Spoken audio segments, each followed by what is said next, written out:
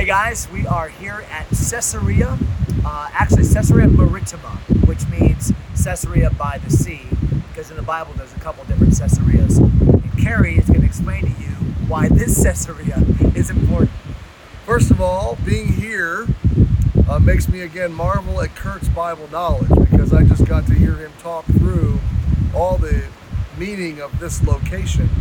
We are on the kind of the northern shore of Israel at the Mediterranean. You can see the Mediterranean Sea behind us. This site was named after Caesar. It was built by Herod the Great. And there's really four things that happen to this site. I'll talk about two, you talk about. Okay. The first one that comes to my mind is that Philip, the evangelist, Philip ministered in Jerusalem, and God led him to Samaria north, where he saw an incredible revival. This is in the back part of Acts chapter 8.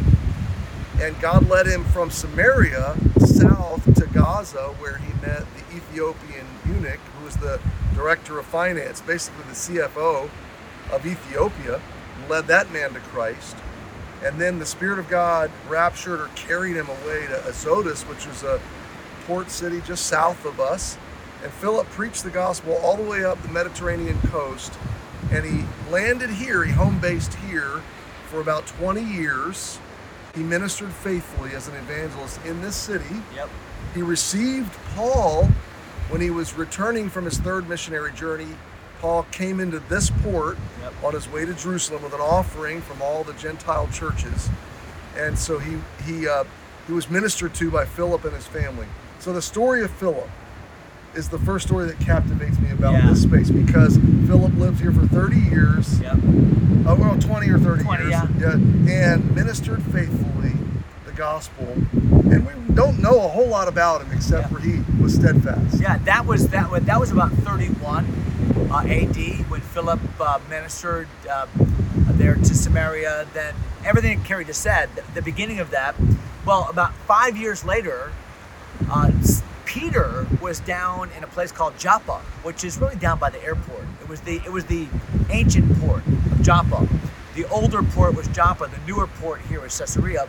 Well, he's at the house of Simon the tanner. You know the story.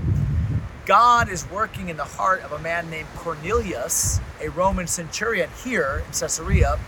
God is working in the heart of Peter down in Joppa to say, remember the vision in Acts 10 and the animals that were let down, what God has called clean, don't call unclean.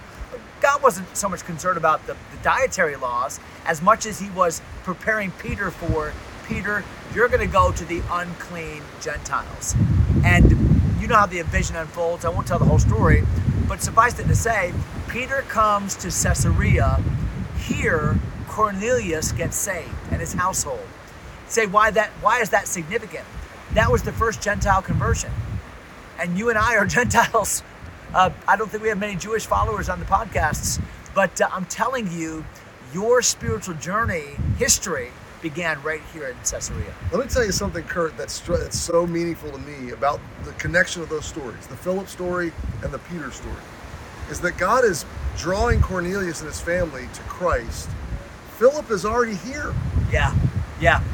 So it's God had people here that could have led Cornelius to Christ. That's right. But he wanted specifically to use Peter to do it, because the mission was as much about Peter as it was about Cornelius. And it was as much about convincing the Jews in Jerusalem that God had transported this to the Gentiles as well. Because remember in Acts 11, Peter goes back and explains to everybody and says, listen, I'm as shocked as you are, but this was a God thing. And he explains how God had done it, and the people at Jerusalem said, well, how can we argue against God? This must be something God wants. The specificity of God's individual plan through each of these men in this place is so powerful to God's will for our lives today. That God's purpose for you where you are is unique to you, and it is significant through you. So talk about Paul then. Yeah, so Paul, as Carrie said, he came back here briefly on after the third missionary journey, just before he went to Jerusalem. Well, then remember, he was warned not to go, but Paul knew that God was calling him to go. He delivered the offering, went to the temple, and then got falsely accused. that he had brought Greeks into the temple. Wasn't true, but he was accused nonetheless. And remember, he tried to defend himself there in Jerusalem, and the people seemed to be listening until he said the word Gentiles.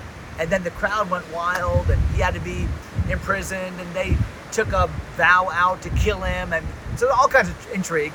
Long story short, they whisk Paul away to Caesarea, to a neutral location, to have a trial here. They bring their high-powered prosecuting attorney, that the high priest does, from Jerusalem. They have the trial here. The Felix is the Roman procurator. Well, the trial ends in a deadlock. Don't know what to do, so we're just going to wait it out. And you know the story. Paul ends up staying here. I mean, right here. Paul, I don't know if you can you pan out this way? So right behind me, you're seeing some of our group here.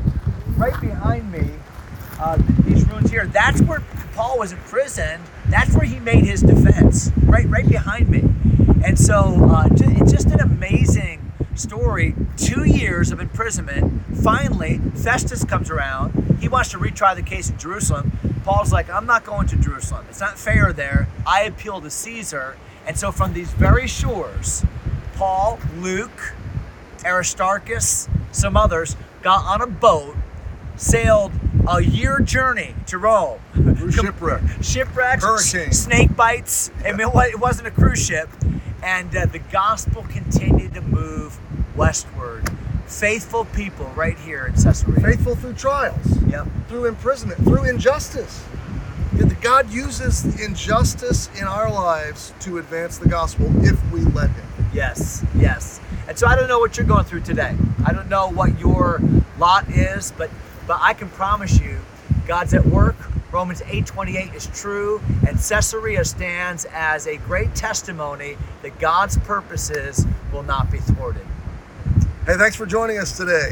And if you're with Everyday Truth or Enough for Today, we're glad that we can do this together. Have a great day. See you tomorrow.